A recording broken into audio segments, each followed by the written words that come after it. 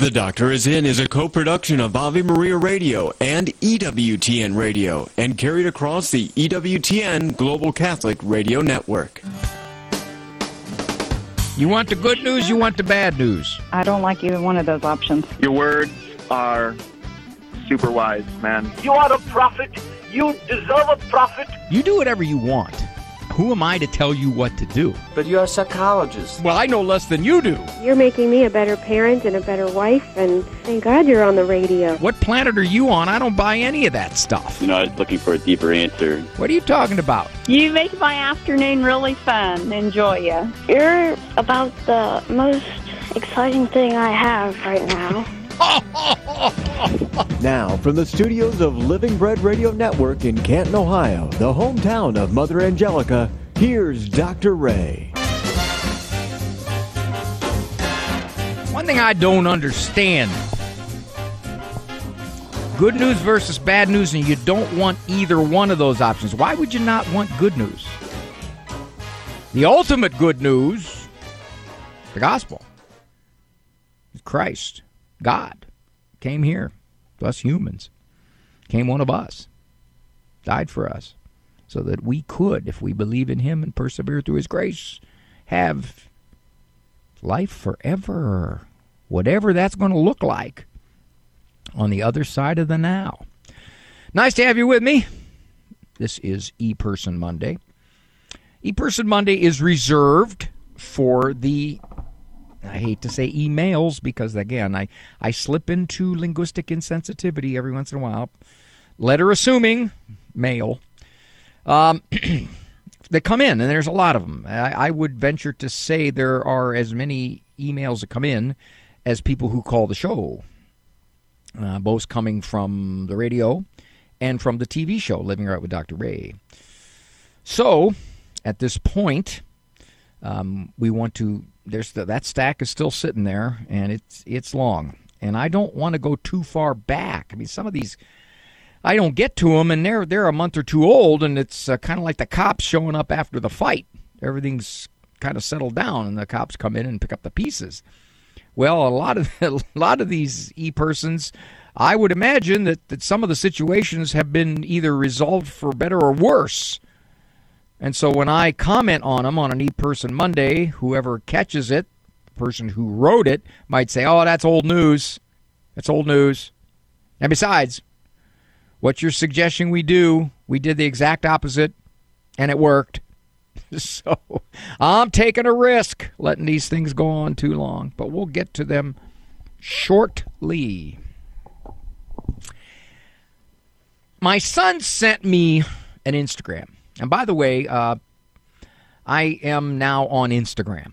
And what we are doing on Instagram is short reels, suggestions on living better, parenting better, being married better, as best we can.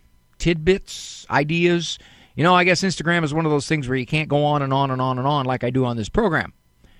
On Instagram, I hope to offer some things that you listen to and hear and say, that's helpful.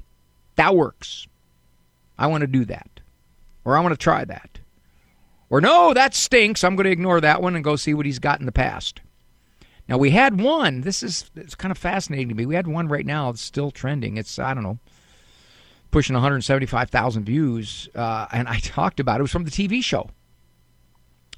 And I talked about when you have an adulterous relationship outside of a marriage, and you repent, you give it up. Almost always, the person who did it underestimates the damage and how long it takes to heal and repair the marriage from the other person's perspective. That thing went crazy. I guess it was just the topic, all right, but it's there. So now Instagram is just starting up. I had not been on Instagram forever. I mean, you're talking to a guy who wore his garage door opener for 2 years so people would think I had a pager. I don't want to say I'm technologically illiterate, but my son is carrying me, as well as the dear lady who runs my Facebook page, Katie. Enough of that. On the Instagram, I saw a fella intone so confidently. Relationships, not religion. That is really dumb. First of all, it just automatically assumes that religion is a pejorative word. Nonsense. Religion is the expression of the relationship. Wonder how it would work if I went to my wife and I said, honey, I want you to know how much I love you. Truly do. I want to have a beautiful relationship with you. Now, don't expect me to come home at night when you want me to. And don't expect me to change any diapers. I mean, that's rules. That's rules. That's expectations. Don't get into that. I just want to have a relationship here. Yeah. How far would that relationship go? Religion makes the relationship better. If I say I love Jesus Christ and I want to be a disciple and I want to have a beautiful relationship with her, the next question is, how do I do that? Do I pray? Do I worship at Mass? Do I follow the moral system? I mean, all of that comes under the rubric of religion. It seems to me that that's kind of a Weasley way to water down Christianity. I don't have to do those things because those are rules, and rules isn't what makes me love Christ.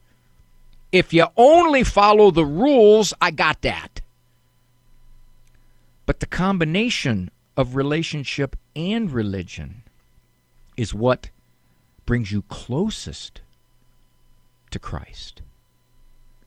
The message so often is this religion will stand in the way of your closeness to Christ. How is that? If I go to Mass on Sundays, is that religion? Or is that relationship? If I strive hard to forgive my totally, completely obnoxious relative for the 47th time, because Jesus says so, is that religion? It's a sleight of hand with words. Relationship good, religion bad. I find that if I say I want to have a relationship with Jesus and I don't want religion to get in the way, well, then it sort of becomes my definition of the relationship. I'm going to leave my wife and kids, but I still have a relationship with Jesus Christ because religion, or at least Jesus' teachings that some people call religion, stand in the way. I'm still a Christian, even though I left my wife and kids, right? Because I have a relationship with Jesus. I see that so much in modern Christianity, and I think it is risking a real weasel move. Because without expectations, without guidelines, without religion, then my relationship with Jesus becomes my terms. I define what I need to do to have that relationship. I don't have to listen to any kind of authority who says, this is what Jesus left us, this is what he would ask of us, this is the way we are to conduct ourselves. Religion is the bugaboo now. It's the ugly word. It's the word that is used to stand between us and Christ. It was never intended that way in the history of Christianity. Is it ironic that only relatively recently that's become a mantra? Relationship, not religion. Where did that mantra come from? Because in the history of Christianity, it would be hard-pressed to find it. Religion is the expression of the relationship. I'm Dr. Ray.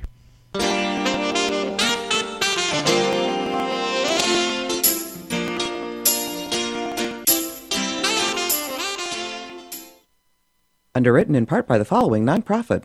Do you have an insurance plan that pays for everything, even things you don't believe in? There are options. You can join Solidarity Health Share, a faith-based health-sharing community. Plus, Solidarity Health Share can save you money with prices starting as low as $384 a month for families. Call to see how much you can save. 844-398-9399. That's 844-398-9399. It's been 9 presidential elections that I've been on the air, and I've been watching Christians engage the culture around us. And almost every campaign year, candidates urge us to take back America. This is about as tired a phrase as you can find. And yet, with each election, the command to take back America reappears. We seem to think that America's problem that we have to correct is go back to a different idea of the budget, or a different foreign policy, or new regulatory reform.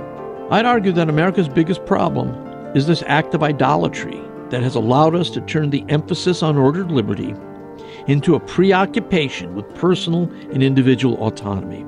I'd go further and say that any attempt to take back America or make America great again that does not attack the idolatry of individual autonomy is doomed to failure.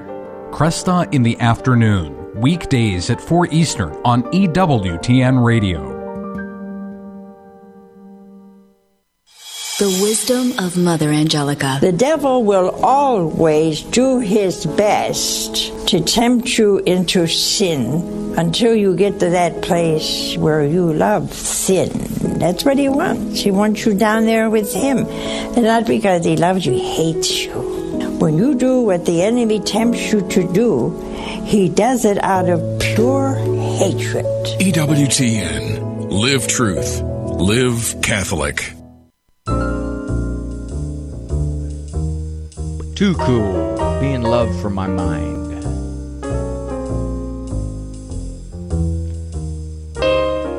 Yeah, I still play softball.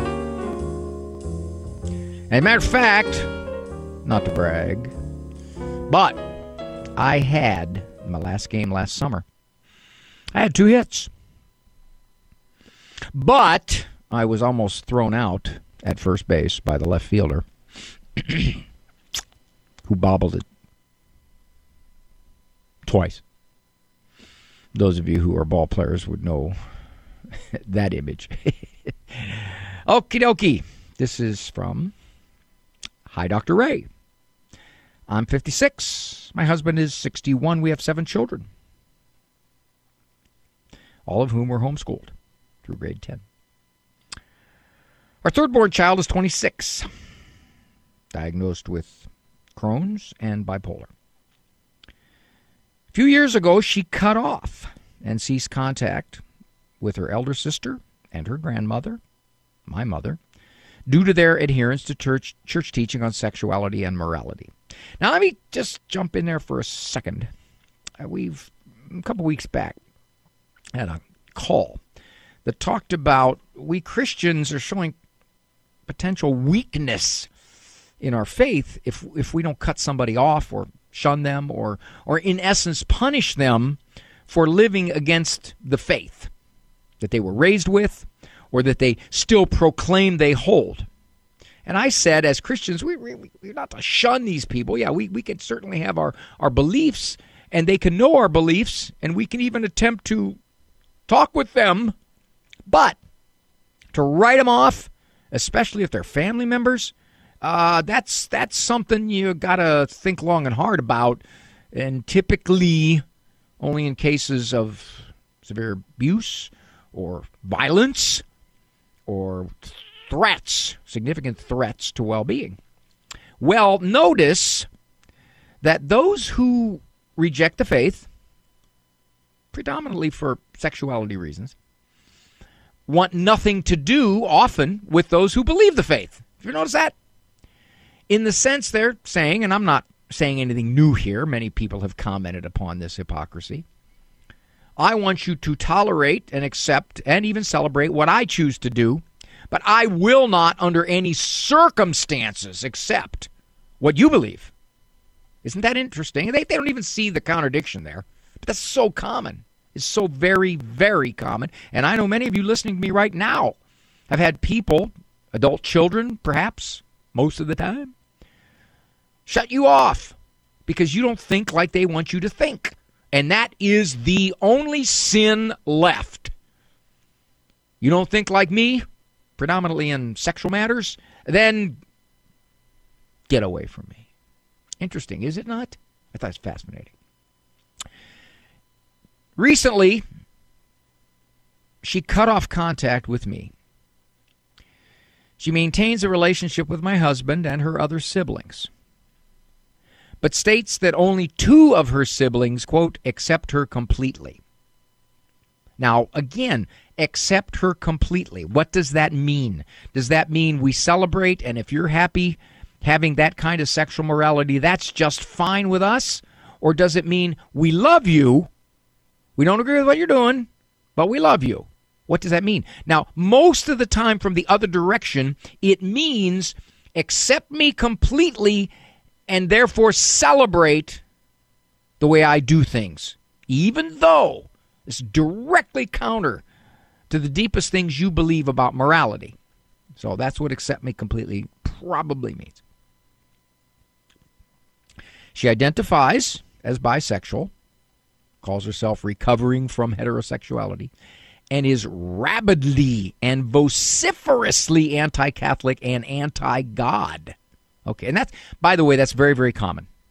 When someone says, I have a certain traction in a certain direction sexually, then they're more likely, much more likely, highly likely, to reject the church, to reject God, to reject traditional Christian views of things. She says that she suffers from, quote, religious trauma syndrome, end quote. Now, that's not a diagnosis. That is something that somebody has concocted somewhere, someplace she's read. Now, there was a diagnosis of bipolar disorder, which would indicate that there's an individual here who's struggling in her life. Emotionally, there's some struggles. Mom goes on. This is exquisitely painful to me. I love her deeply, but I am honoring her request for no contact. Incidentally, Dr. Ray, made harder when my husband will do anything, I don't know what that means, to maintain a relationship with her. Well, that could be good, depending upon how far he goes. If he allows her to trash Mom, then I could see Mom being pretty upset about that. Or if he says, whatever you do is absolutely fine with me, and if my religion stands in the way, I'll jettison my religion. Okay, now I could understand Mom again being upset about that. Mom says this: wounded people wound others, which she has done quite publicly and on social media. So in other words, she's gone on social media and just absolutely trashed her mom and perhaps her grandmother and her elder sister. How do I best handle the situation? How should my husband deal with this? How can our family heal and reconcile, or should we even try? It goes without saying that I pray for her fervently. All right, let me take the last line first. Of course. I've had people ask me, Dr. Ray, why don't you advise people to pray? Because you got to know your audience. And most of the people who call this show are fervently religious folks. They may not all be Catholic, but they still, most of them, still believe that Jesus Christ was God and want to live according to his principles. So for me to say, have you prayed? You need to pray about this. None of them are going to say, I'd never thought of that. Dr. Ray, you're a genius. Thank you, thank you, thank you. And then I've had people say to me, well, you need to tell them how to pray, or you need to tell them what to pray about. Well, wait a minute. Now, prayer's not a formula here. They're praying from their heart, and they know the situation a lot more than I do. It's highly likely they've been praying for the things that would best resolve the situation. How can our family heal and reconcile, or should we try? Well, if she wants no contact with you, then you're not, at least in the meantime, going to be part of that healing. The other siblings, your husband, they're the ones who I would hope would say, we want to have a relationship with you, but at some point you're going to have to reconcile with Mom, Grandma, and your sister. I would hope they're doing that. If not, Mom, I would suggest maybe you suggest that to them.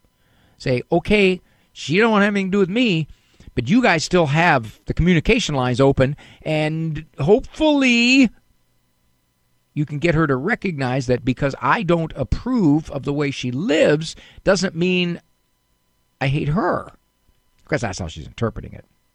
Now, how should my husband deal with this? Again, if in fact he is compromising everything to get along with your daughter, compromising his Catholic beliefs, compromising the fact that she can say anything she wants about Mom, and there will be no repercussions from Dad. Dad won't even attempt to direct her away from that behavior.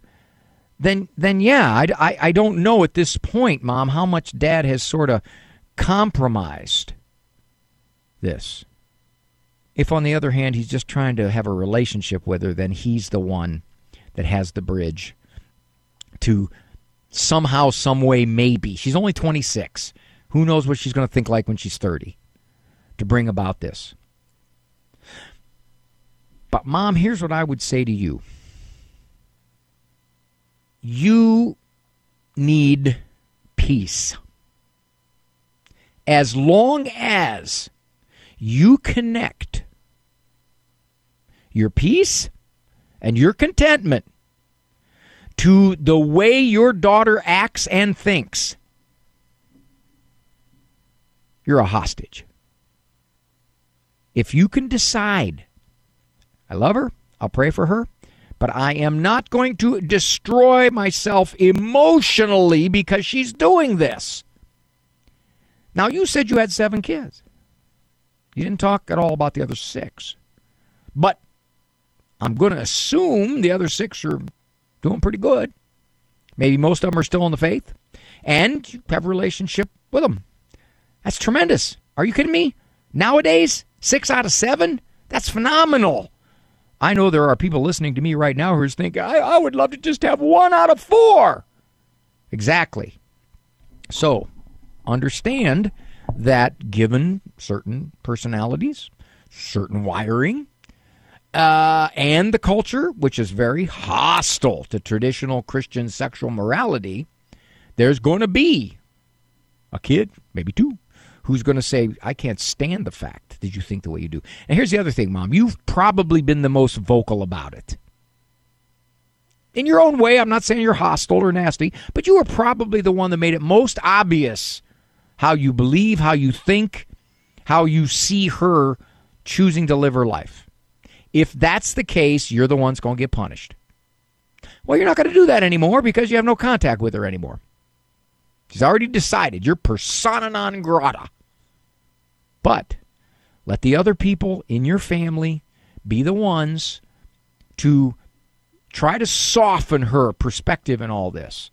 Maybe get them to speak with her about the idea that just because Mom doesn't agree with you doesn't mean she doesn't love you.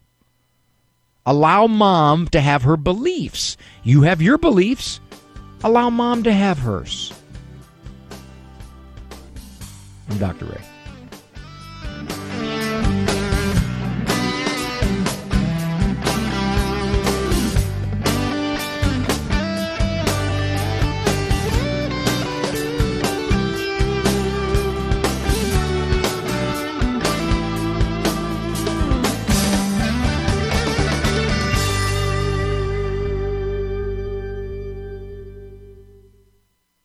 What does the 10th commandment condemn?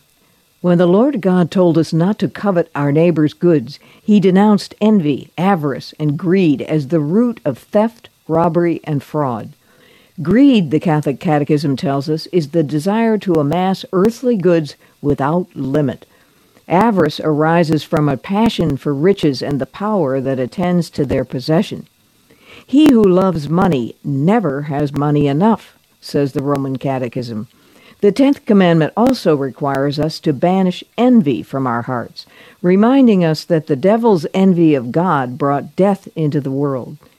Envy is defined as sadness seeing another's goods, accompanied by the immediate desire to possess those goods. Note, our Lord placed being poor in spirit at the top of the list of his 8 Beatitudes. This is Peggy Stanton, and this has been the Order of Malta's Minute with the Catechism. The Catholic Church teaches that Jesus Christ is literally and wholly present, body and blood, soul and divinity, under the appearances of bread and wine.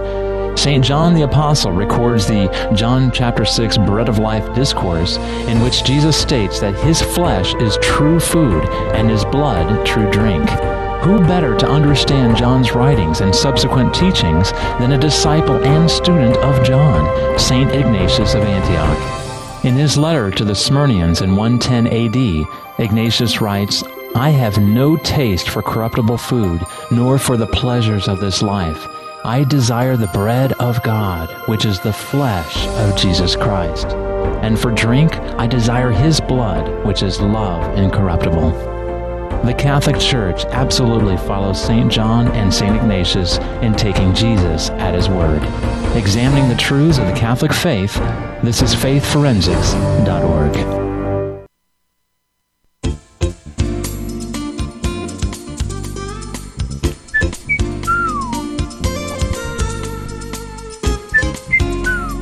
Had a situation the other day. Oh, boy. My wife and I were watching a movie theater, and in front of us was this young couple, and he was holding her hand, and he was talking very sweetly into her ear and just caressing her hand. And my wife said, "Ray, why don't you do that?" Now, I don't know if I handled this right, but I said, "Honey, I don't even know that girl." Okay. I didn't. It's a joke. Dr. Ray, my husband and I, along with my mom and dad, have been during a great trial for the last 2.5 years. We were all attacked by COVID, resulting in hospitalizations of my dad and husband, who both fought off COVID pneumonia. Less than a year later, oh boy, this is a lot of stuff. My father had his leg amputated below the knee, and that took almost a year to heal. My mother was diagnosed with ovarian cancer and had 6 months of grueling chemotherapy. I had to learn to do wound care for both of them, and I assure you I did. But sometimes when I close my eyes, it's all I can see. I manage their meds, their doctor's appointments, etc. My husband helps. My husband and I have moved in with my parents during the worst part of my mom's illness, all while trying to maintain our own home. Okay. Is this a stressful situation or what? And what happens when you get bombarded with these kinds of demands? What does your body do? Well, we're going to find out. Dr. Ray, I really am trying to make a long story short, but that's okay. You didn't have to do that. I made it shorter because I cut out parts. But rest assured, there were more stressors. We've all moved in together in a new house. We've had so many blessings. My parents are medically stable, but remain medically fragile. Mental capacities are fine. My husband is a true gift. It's me who is not okay. I literally feel my heart racing. Little things trigger what I call my, quote, silent panic attacks. For example, if someone sneezes, I immediately think COVID. If mom gets a twinge in her belly, I immediately think the worst. My poor dad just had prostatitis, and it about did me in from worry. Now, here's a key line from her, and this may be the one thing that can begin to help her get past some of this anxiety response. Intellectually, I know there is nothing I can do to control any of this. Okay, stop the tape. Many people say, well, intellectually I know that, but my emotions, I can't get my emotions to know that. Well, no. Your intellect is the thing that is going to deal with the emotions. So when you intellectually know something, you can use your intellect to alter the emotions. How do I do that? Okay, I'm coming to that. I also, Dr. Ray, would not change anything, and I will remain devoted to their care. Okay, so what she's saying is I'm not going to get myself out of the situation. How do I rid myself of these awful feelings? I prayed and prayed. Is it sinful to ask for antidepressants? I feel like I'm giving in. Well, no, it's not sinful. The question becomes, is antidepressants going to do you some good? And I can't say that from here. I feel like I'm giving in. All right. First of all, that's just not. See, I'm searching for things to say because I'm just mixing in words here. That's called embolalia, by the way, when you're just kind of searching for crutch words like, well, I mean, okay, so those are all just buying time.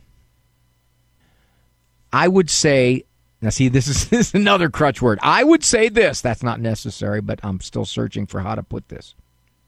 The silent panic attacks are bothering you because you're afraid of them.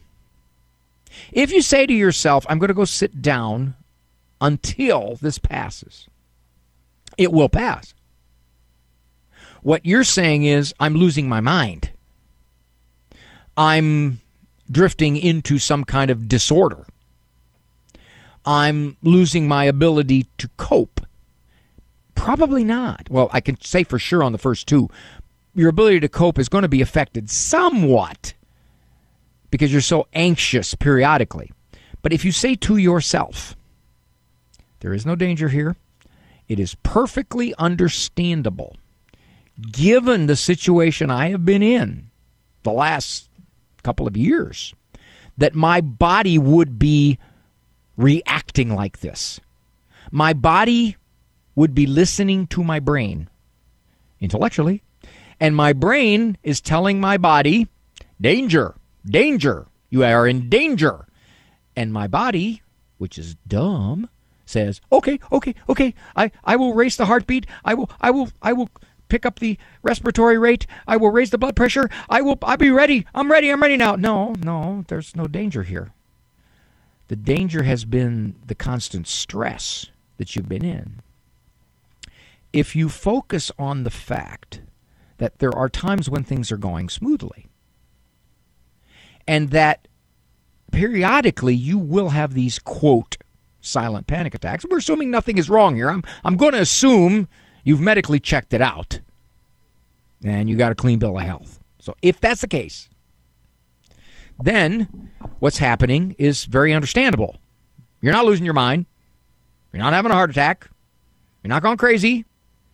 Probably don't need to rush to the emergency room. Maybe you already have.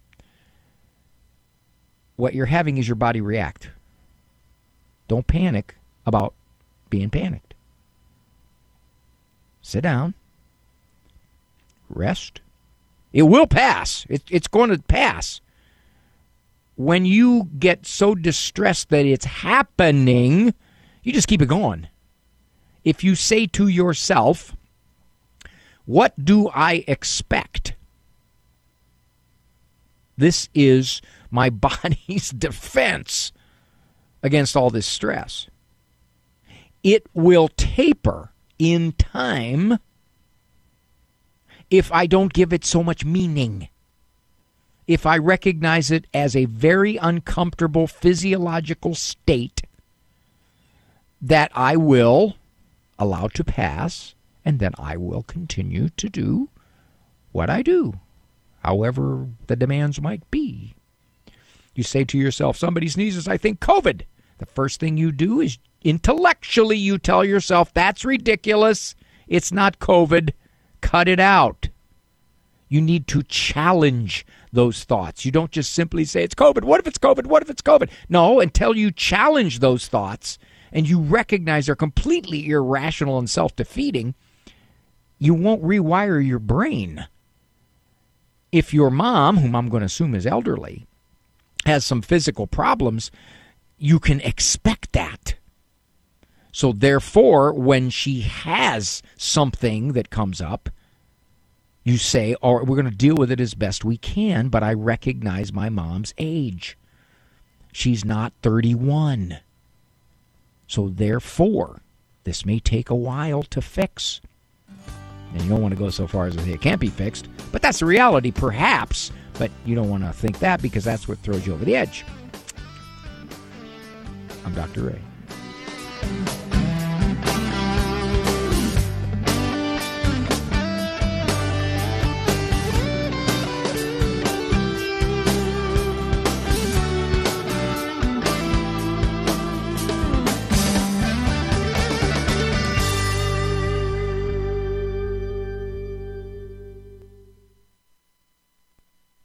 Catholic Connection with Teresa Tomeo.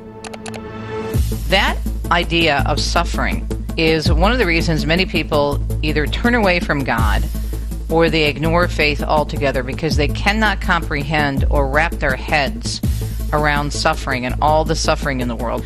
This is an issue for you, and it's an issue for all of us from time to time when we go through rough situations, to say, Lord, what do you want me to learn about suffering? Ask the Lord to help you understand the meaning of suffering. God doesn't waste his time with anything.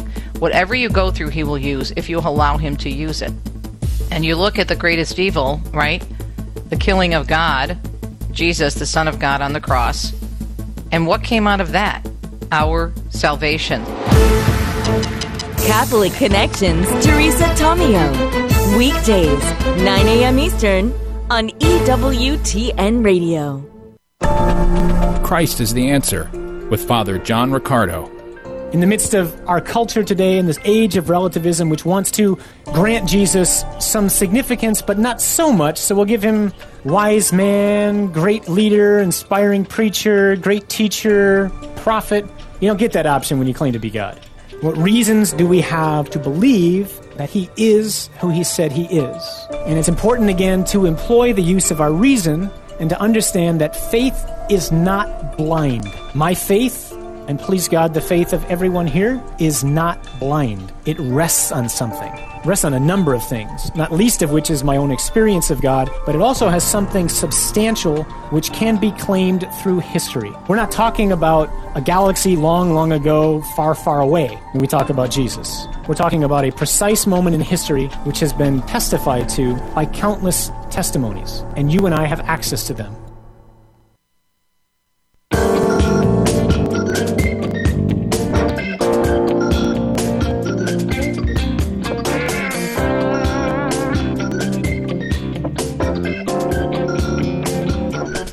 Thank you for joining me here on The Doctor Is In, Monday through Friday, 1 o'clock Eastern Time, on these EWTN Global Catholic Radio networks.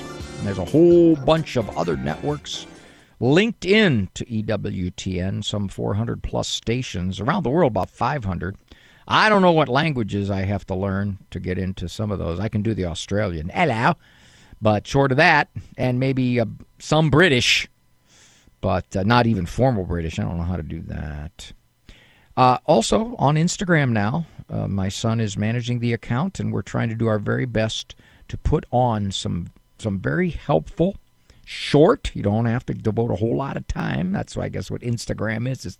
It's that Insta, huh? We're feeding into your lack of attention span, but hopefully some of the stuff said is helpful for you. My 23-year-old daughter has, for 3 months, used meth, engaged in many risky behaviors, and has been involved in criminal activity. Whoa! Okay. There is a life that is really reeling towards self-destruction. She's also been fired twice from minimum wage jobs for excessive tardiness. Yeah, it sounds like she doesn't want to work. It sounds like perhaps the meth is interfering. We pay her rent because we don't want her homeless. But we don't want her living with us either. Something tells me she wouldn't follow your rules. That'd be a real problem. And if you have a rule of no drugs and she is really hooked on meth, that's probably not going to happen. She's currently looking for work. Should my husband and I tell her that if she gets fired again, we don't want any further contact with her? Notice how so many of our questions are phrased. Should my husband and I tell her? In other words, tell me what the proper thing to do is. You are the parent. You know the situation. You know the history. I would weigh in on this. If it were me, I wouldn't tell her, I don't want any contact with you. I would say you can't come here intoxicated. You can't come here under the influence. I would say that. I would say that, well, this is interesting. You've decided to pay her rent, and if that's your decision, who am I to tell you don't do it? You're the parent, and you're saying we're going to pay her rent, at least so she has a place to stay. But I'm wondering how's everything else being paid for? If she's not working, of course, there's a lot of government stuff she can get. But even at that, does she have the money for utilities? Does she have the money for transportation? I'm assuming there's no insurance. She doesn't have any money for insurance. So I really don't know how she's managing to live. Although, interestingly enough, right now in our culture, there are a boatload of 20-some-year-olds living like this. And it always amazes me how they do it. They continue to subsist at a level that they aren't really motivated to make any kinds of changes whatsoever. And especially when you're on the drugs really sort of dominate your conduct. Should my husband and I tell her that if she gets fired again? Well, you got to assume, Mom, she's going to get fired again. I mean, I would be shocked if she didn't. My guess would be she has at least at this point, at age 23, that she is not wanting to be committed to a regular schedule regarding employment. And so, therefore, it wouldn't be unusual for her to get fired again and again and again. Perhaps she could look into rehab, although you haven't commented on that, but I don't even know if she'd be cooperative about that. The one thing I wouldn't do is say, if you do this, you are no longer our daughter. I wouldn't do that. I would probably put limits on what I would do to support her financially. Sounds like you're doing the bare minimum. Okay. Although, 2 years from now, if you're still paying that rent and she still has not really made any attempts to help herself in any way, I don't know if that will change your view of this. Most parents who do what you do are essentially saying, we're going to do this in the hopes that something will change. Somehow, some way, events, circumstances will alter. Maybe she'll get a great boss that she really, really likes. The boss is tolerant, and she shows up for work, and pretty soon she develops somewhat of a work ethic, and maybe perhaps she goes to counseling. I know that's what you're all hoping for, understandably. But if it doesn't happen, then at some point you're probably going to have harder decisions to make. But I would not, if it were me and it was my daughter, I would not say, if you don't do this to help yourself, we have no relation. That is one I wouldn't do. This is Dr. Ray. Thank you for joining me. Would you get on a plane that doesn't have a pilot? Investing in passive index mutual funds may present the same issue. The Ave Maria mutual funds are actively managed by seasoned investment professionals to help you meet your investment goals in a morally responsible way. Ave Maria funds are managed to conform to pro-life and pro-family values. Long-term investors could invest in the no-load Ave Maria mutual funds. You can learn more about the Ave Maria Mutual Funds at 866-AVE-MARIA or visit AveMariaFunds.com. Living the Beatitudes with Father Bjorn. Blessed are the meek, for they shall inherit the earth. What does this strange beatitude mean? Well, Father Victor Feltz points out that George Bailey, in It's a Wonderful Life, embodies this beatitude. He has to sacrifice his bucket list items and his dreams in order to save the building and loan company of Bedford Falls. But by the end of the movie, he realizes that he's truly the richest man in town. The Beatitudes challenge our understanding of happiness both as individuals and as a society. They're paradoxical and they upend our priorities. We don't need anyone to tell us that good fortune, money, and success do often make us happy. But we wouldn't have thought that the road to riches in God's kingdom is paved with meekness. It doesn't mean denying your gifts, but it does challenge us to allow others to have the spotlight and to approach them with gentleness. Blessed are the meek, for they shall inherit the earth. For more about the Beatitudes, visit EWTNRC.com.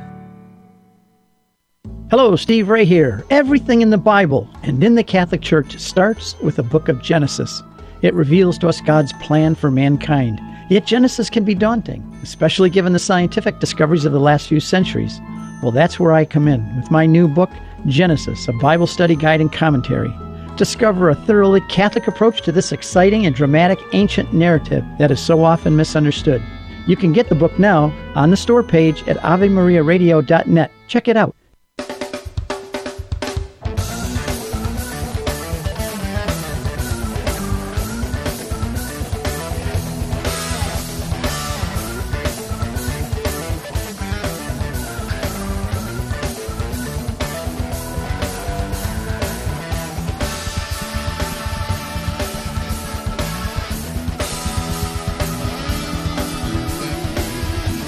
Nice to have you with me, Dr. Ray Guarendi.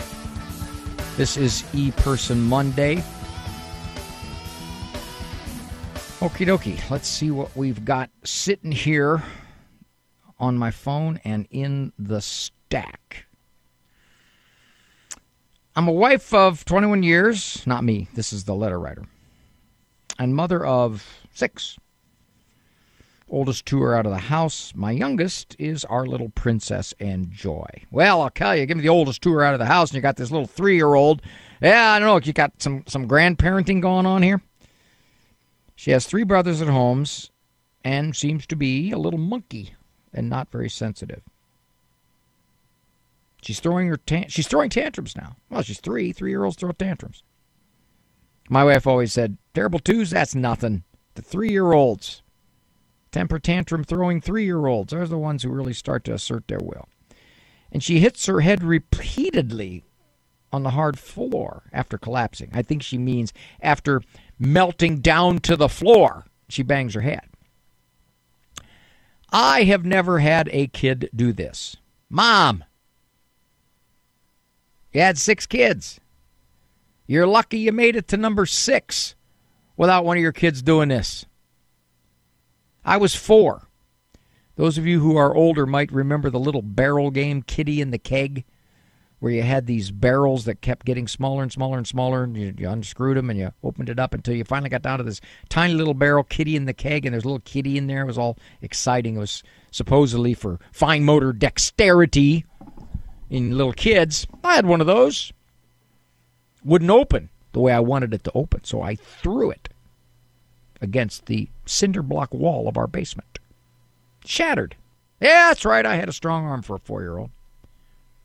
My mother, who was washing clothes, said, Raymond, you need to pick that up. And it's gone in the trash. I said, you pick it up. Yes, I was a delightful little child. I had her.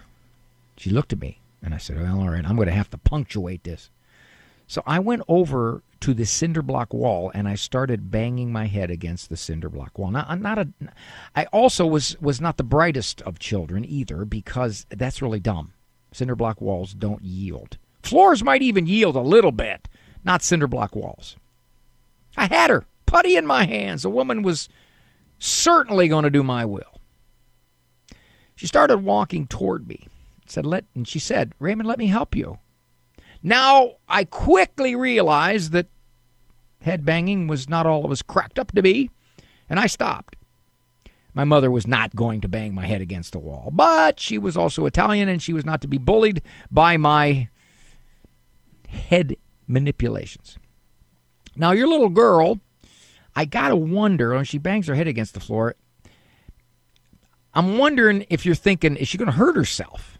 Most of the time, they don't hurt themselves. They are smart enough to do this, and maybe it stings a little bit, but it's certainly nowhere near concussive force. Now, if you think that's the case, then you stop her. You stop her, and you discipline her. You say, you're hurting someone I love very, very much. You're going to stand in the corner. You're not allowed to do that. You're not allowed to hurt this person I love so much. Sometimes, now this is Mom talking. This is a pretty slick kid.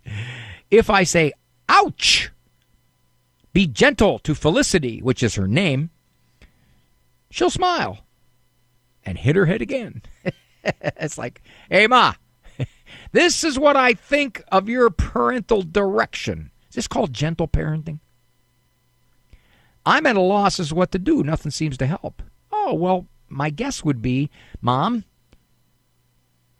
you haven't disciplined it. But Dr. Ray, it's not misbehavior. Well, it is.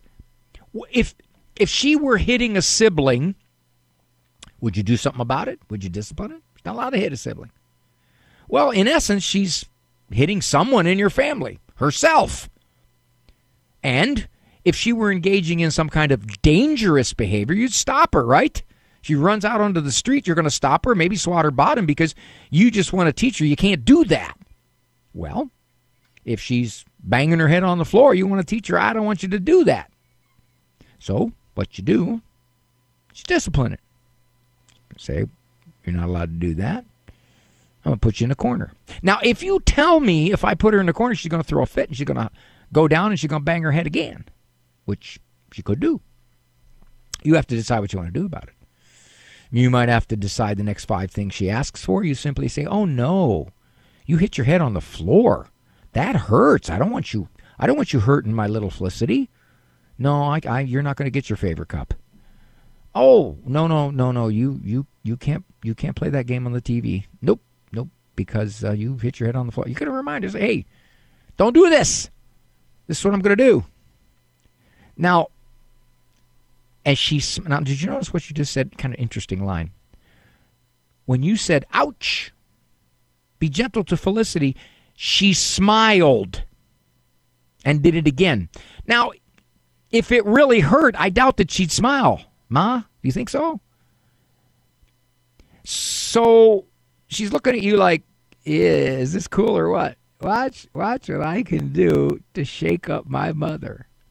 Now, I am, as I said, shocked that you've had 6 children and you've not had any do this. Wow, that's impressive. You have enough kids. You're going to have any of them do anything that some of the others or all of the others didn't do. This just happens to be something that popped into her head, which is when I'm frustrated, not only will I throw a fit, but I'll show you because I know how much you love me, and I know this will shake you up. Now, she's not thinking like that, but it's there. She sees your reaction. So I would tell her before she does it again. I would say, Felicity. By the way, Felicity is it's got Greek roots. Felicitoi. It means head hitter. Yeah, look it up. Look it up. Felicitoi. I would tell her beforehand, I don't want you hurting yourself anymore. If you do, I'm going to put you in the corner. All right, there we go. Heading to EWTN. Yep. Coming up quickly in January. I think it's a Wednesday. Hold on. Let me look at the date here. Let me get the book because I know I'm coming in a day early because we got to prep. So the actual shows are it's a Wednesday, January 17. We'll do 4 shows at the EWTN studios in Birmingham. If you go to EWTN.com/Dr. Ray Live, DRRAY Live, you can sign up for 1, 2, 3, 4 shows, and you get to be right there in the middle of all the neat EWTN goings on. So if you get sick and tired of my show, just head out and peruse a whole bunch of other things. The chapel, the bookstore, the great technology they have. Thank you for joining me on this Eperson Monday. I'm Dr. Ray. Walk with God. For information on Dr. Ray's presentations, books, and CDs, visit drray.com and follow him on Facebook and Instagram. The Doctor is In is a co-production of Ave Maria Radio and EWTN Radio and carried across the EWTN Global Catholic Radio Network.